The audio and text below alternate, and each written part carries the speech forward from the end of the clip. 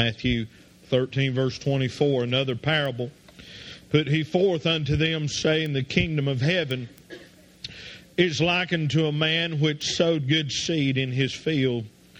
But while men slept, his enemy came and sowed tares among the wheat and went his way.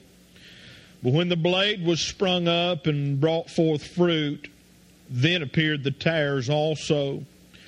So the servants of the householder came and said unto him, Sir, didst not thou sow good seed in thy field? From whence then hath it tares? And he said unto them, An enemy hath done this. The servant said unto him, Wilt thou then that we go and gather them up? But he said, Nay, lest while ye gather up the tares, ye root up also the wheat with them. Let both grow together until the harvest. And in the time of harvest I will say to the reapers, Gather ye together first the tares, and bind them in bundles to burn them, but gather the wheat into my barn. Verse 36. Then Jesus sent the multitude away, and went into the house, and his disciples came unto him, saying, Declare unto us the parable of the tares of the field. And he answered and said unto them, He that soweth the good seed is the Son of Man. The field is the world. The good seed are the children of the kingdom. But the tares are the children of the wicked one. The enemy that sowed them is the devil. The harvest is the end of the world, and the reapers are the angels. As therefore the tares are gathered and burned in the fire, so shall it be in the end of this world. The Son of Man shall send forth his angels. They shall gather out of his kingdom all things that offend, and them which do iniquity, and shall cast them into a furnace of fire. There shall be wailing and gnashing of teeth. If the Lord will help me this morning, I'll just expound these verses. It won't be new, but I pray it will be fresh on the subject of the wheat and the tares. The early portion of Matthew chapter number 13, you see something a little unusual. I'll give you a little bit of doctrinal background. As you get into this chapter, you see and you understand this morning that Matthew was written by a Jew, to Jews, about a Jew. And as you understand that, you realize that we don't ordinarily go to the book of Matthew for church doctrine. You go to the Pauline epistles, beginning from Romans unto Hebrews, to get church doctrine. And the church was a mystery to these Jews. But right in the midst of this, in the book of Matthew, the Lord Jesus begins to speak in parables. And a parable is an earthly story that has a heavenly meaning. And it takes spirit revelation to be able to understand what a parable's saying. And the Lord Jesus, right in the midst of this, in front of the Jews and to his disciples, begins to explain the mystery of the church and of the church age. And you see in the early portion of chapter number 13, the Word of God said, the same day Jesus went out of the house and sat by the seaside. Great multitudes were gathered together unto him, so that he went into a ship and sat, and the whole multitude stood on the shore. When you see that in typology, you see the Lord Jesus Christ leave the house of Israel. He goes to the seaside, and the sea represents the multitude of the Gentile nations. And the Lord Jesus begins here to teach. And you see 7 different parables in Matthew chapter number 13.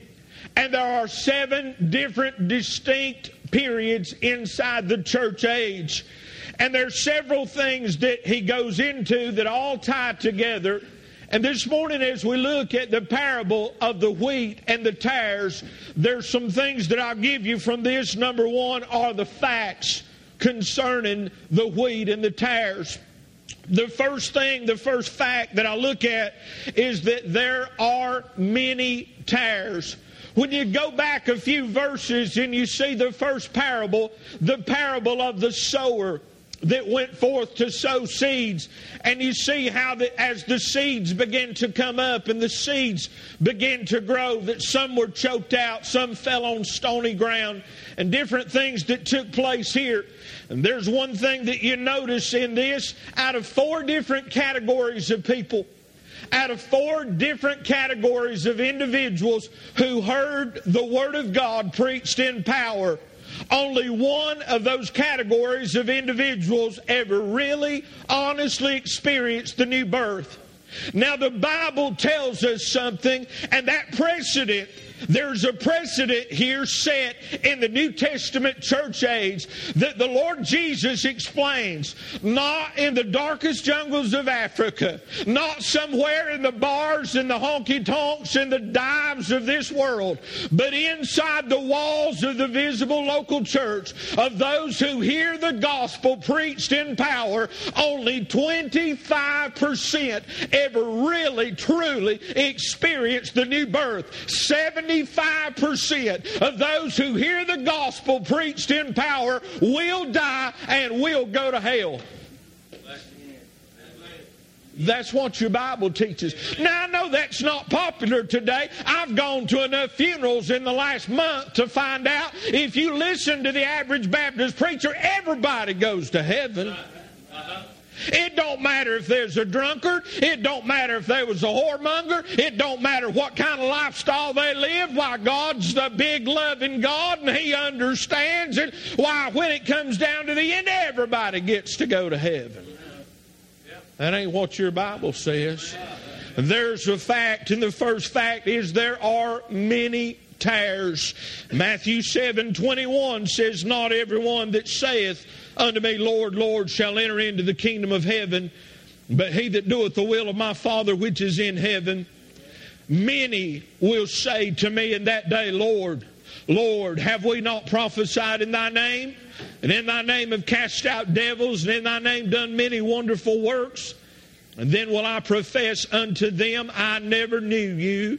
Depart from me, ye that work iniquity." If you back up in verse number 14, Jesus said, "Because strait is the gate, and narrow is the way which leadeth unto life, and few there be that find it." That's a real solemn reality this morning, that when you go to the grocery store, you may as well start thinking about this.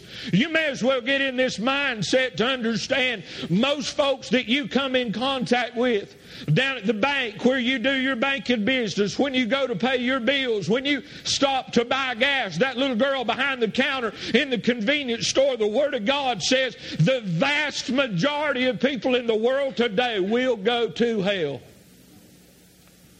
I can't help but think about that when I go around people, and when I sit where there's multitudes of individuals, and you go in and out of different places and malls and shopping centers, and you see the multitudes of people, the vast majority of them are going to hell at breakneck speed.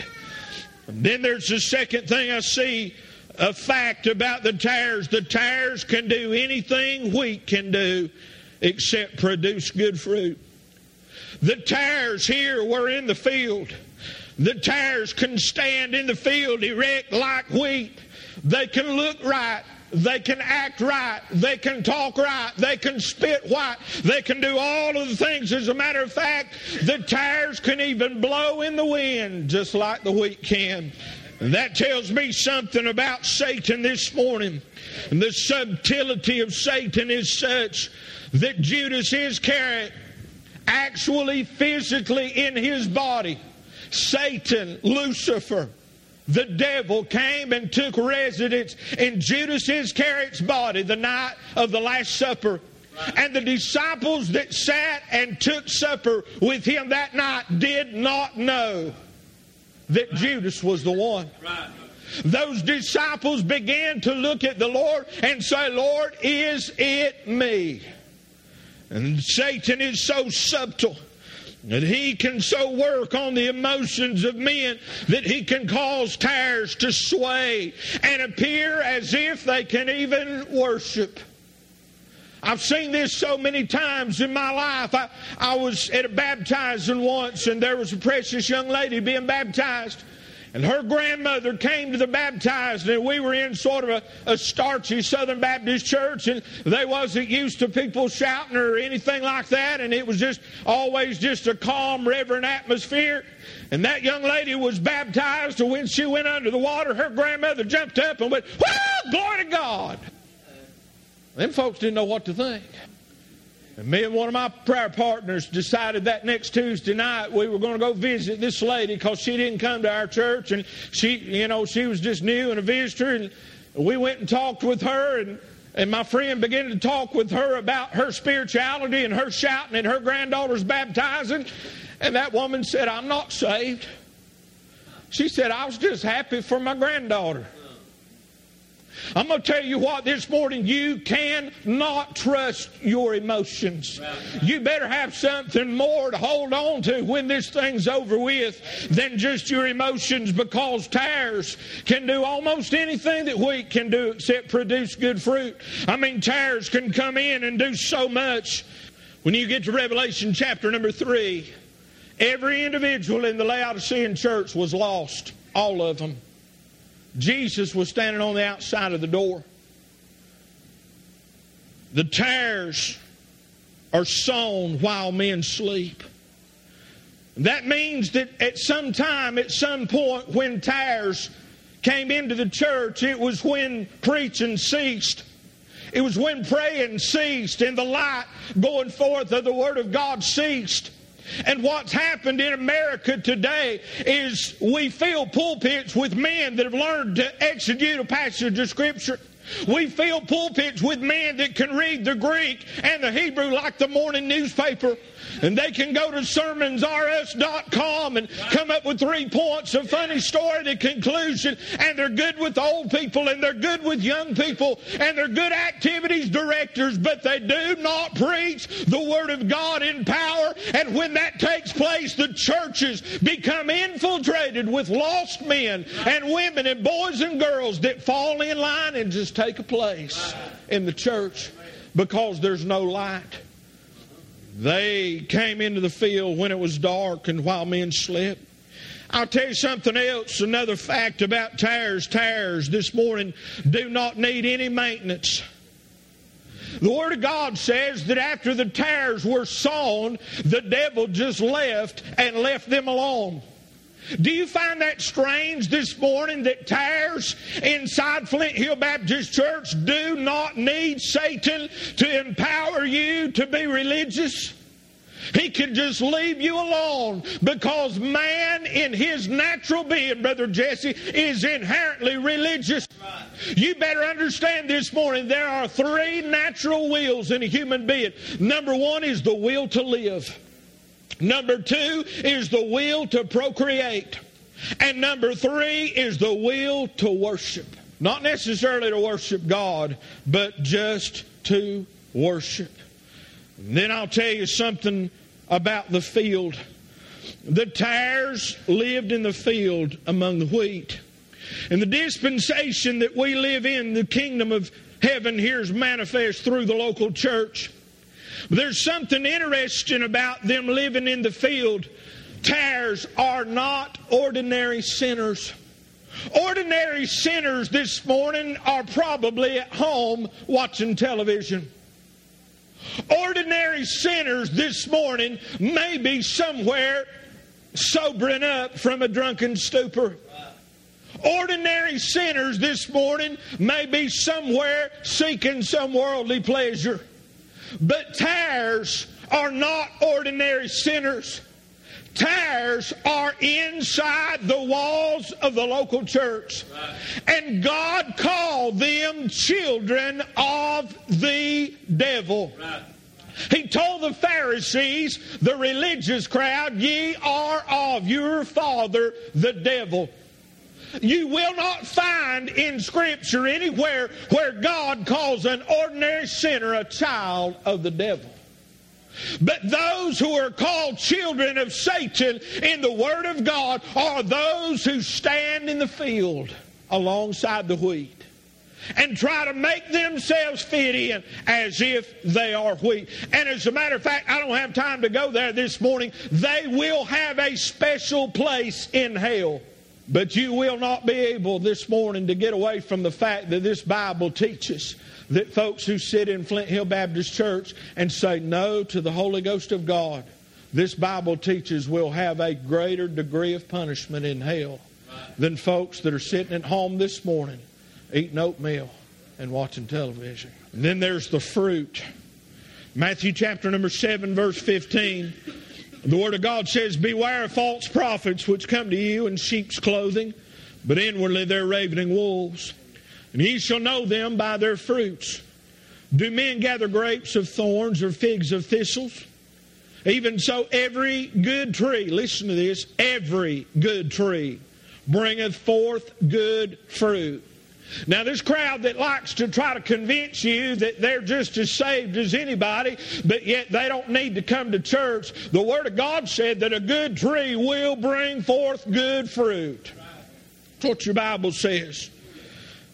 Even so, every good tree bringeth forth good fruit, but a corrupt tree bringeth forth evil fruit. Listen to what your Bible says.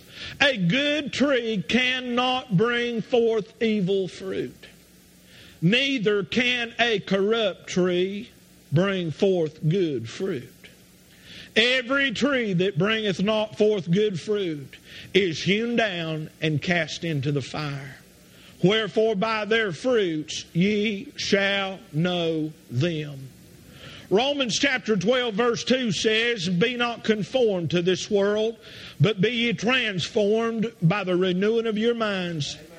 Romans 8:29 says, for whom he did foreknow, he also did predestinate, not to go to heaven, not to go to hell, but to be conformed to the image of his Son, that he might be the firstborn among many brethren. That Word of God says that when you get born again of the Spirit of God, God begins to conform you into the image of Jesus Christ. And if you're really saved, you won't be perfect. You will mess up. And there'll be some times you'll find yourself in the ditch. But if you're saved, God has begun a work in you that will conform you and make you look, act, and be like Jesus Christ. There's something that this fruit of tares does. Tares breed frustration. Because tares can never produce good fruit. Listen to this morning. Stay with me right here. 2 Timothy 3:5. Speaking of religious people in the last days, that's the context. Says, having a form of godliness, but denying the power thereof. From such turn away. For of this sort are they which creep into houses, lead captive silly women laden with sins, led away with divers lusts, ever learning, never able to come to the knowledge of the truth. And the Word of God says, now as Jannes and Jambres withstood Moses, so do these also resist the truth. Men of corrupt minds reprobate concerning the faith. But they shall proceed no farther, for their folly shall be manifest unto all men. There's 4 things I see in that verse of Scripture, that passage this morning, about the frustration of a tare. Number 1, they are religious. Tares this morning are so religious. The Word of God says, number 2, they can never know the truth. They're ever learning, but they're never able to come to the knowledge, and that means experimental knowledge of the real truth. The Word of God teaches that folks will be in the church. They'll be around the Word of God. They'll be exposed to the Word of God. They'll handle the Word of God. They may be preachers. They may be teachers. They may be any office or position in the church. The Word of God says they'll be close to this Word. They'll try to eat this Word and absorb this Word and saturate themselves with this Word, ever learning and never able to come to the knowledge of the truth. How many folks sit in this building this morning And you can fit in with everybody else in this building. The Word of God said reprobate concerning the faith. The word reprobate means useless and worthless. The Word of God says their folly will be made manifest unto all men. Jesus said, leave the tares with the wheat and let Him separate them. There are two distinct reasons I find in Scripture why Jesus said, let the tares grow with the wheat. Number one is this morning, first of all, I'm not the Holy Ghost. I don't always know who's saved and who's lost. A lot of times I do, but not always. And you can fool the preacher, and you can fool everybody around you. But if this morning that I begin to stand up, folks, that I was settled in my heart by the witness of the Holy Ghost were tares or even wolves that sat in this church, if I begin to stand them up one by one and call them what they are, it would confuse new converts. Because they wouldn't understand. And number two, God leaves them in place so that when you get saved, you listen. He that hath ears, let him hear. God leaves them in place so that when you really do get saved and God opens your eyes, God will let you see things you never saw before. And suddenly people you used to think were spiritual giants, you back up and say, my soul, they don't even know God. By Spirit revelation, God will reveal. He'll show things to you. But I'll tell you, when I get to looking around, I see things, Miss Lori, that absolutely causes me to tremble. When I see how deceived people are. And I'm going to tell you, not just that folks are deceived, they're deceivers. And they could pull away followings and have people believing they're spiritual giants and they don't even know God. And the Word of God said, just leave them alone. And Jesus would make them manifest when the time was right. There's something else that's a fruit of tares. Some tares produce a bitter fruit. There's a word, emetic. You're probably familiar with that word. Some of you, the word emetic means to produce violent vomiting. Revelation 3:16, Jesus told the church at Laodicea, so then because thou art lukewarm, neither cold nor hot, I will spew thee out of my mouth. That word spew means to vomit. Listen to Matthew 13:20. He that received the seed in the stony place is the same as he that heareth the word, and anon with joy receiveth it. Yet hath he not root in himself, has no Holy Ghost, but dureth for a while. For when tribulation or persecution ariseth because the word, by and by he is offended. In the previous verses before this parable, you see the parable of the sower. You see the one that anon with joy receiveth the word of God is the, without any shadow of a doubt, most confusing thing inside the church. It's someone who receives the truth of the gospel into their head, into their mind, and says, this is what I need, and this is what I want, and has a large emotional experience, slobbers and cries and stands and testifies, waves their hand and snots and says, I love God, I'm so glad God saved me, and you see them a little while later and they're blowed out. And the Word of God says, by and by they were offended. You got your ears on? If you'll study that Greek word rendered offended, that word means scandalized. It means caught up in scandal. That means that Satan is such a deceiver of men to discourage the church, to discourage the real children of God. Satan will cause men and women to have a large emotional experience. He'll set them up, and then suddenly he'll jerk the rug out from under them and make a fool out of them in front of everybody. That's what that Bible teaches. Offended, Brother Brandon. Scandalized. Everybody gets their eyes on, praise God, so-and-so got saved. And the devil's planted a tare in the church. Wasn't saved none of the time. And everybody gets to looking at them. And all of a sudden the devil will jerk the rug out from under. You know what I'm learning every day? I'm learning that emotions don't count for much, Brother Wesley. Because I've seen folks come to my house, Brother Jesse, get down in the floor and squall and pray and cry. Get up and say, praise God, God saved me. And where they at this morning? I ain't here. And then I've seen others, Miss Marcy, looking for the door. Didn't have a whole lot to say, didn't shed a whole lot of tears, didn't shout and run around the house. But they got something in their heart. They began to do a work in them, and suddenly there was a change, an experience with God that brought forth new birth, and they're just different. And it was not about a big hoopla of an emotional experience. Hey, listen, this morning, I would rather have a testimony, Brother Jody, of a changed life than I would a great big experience.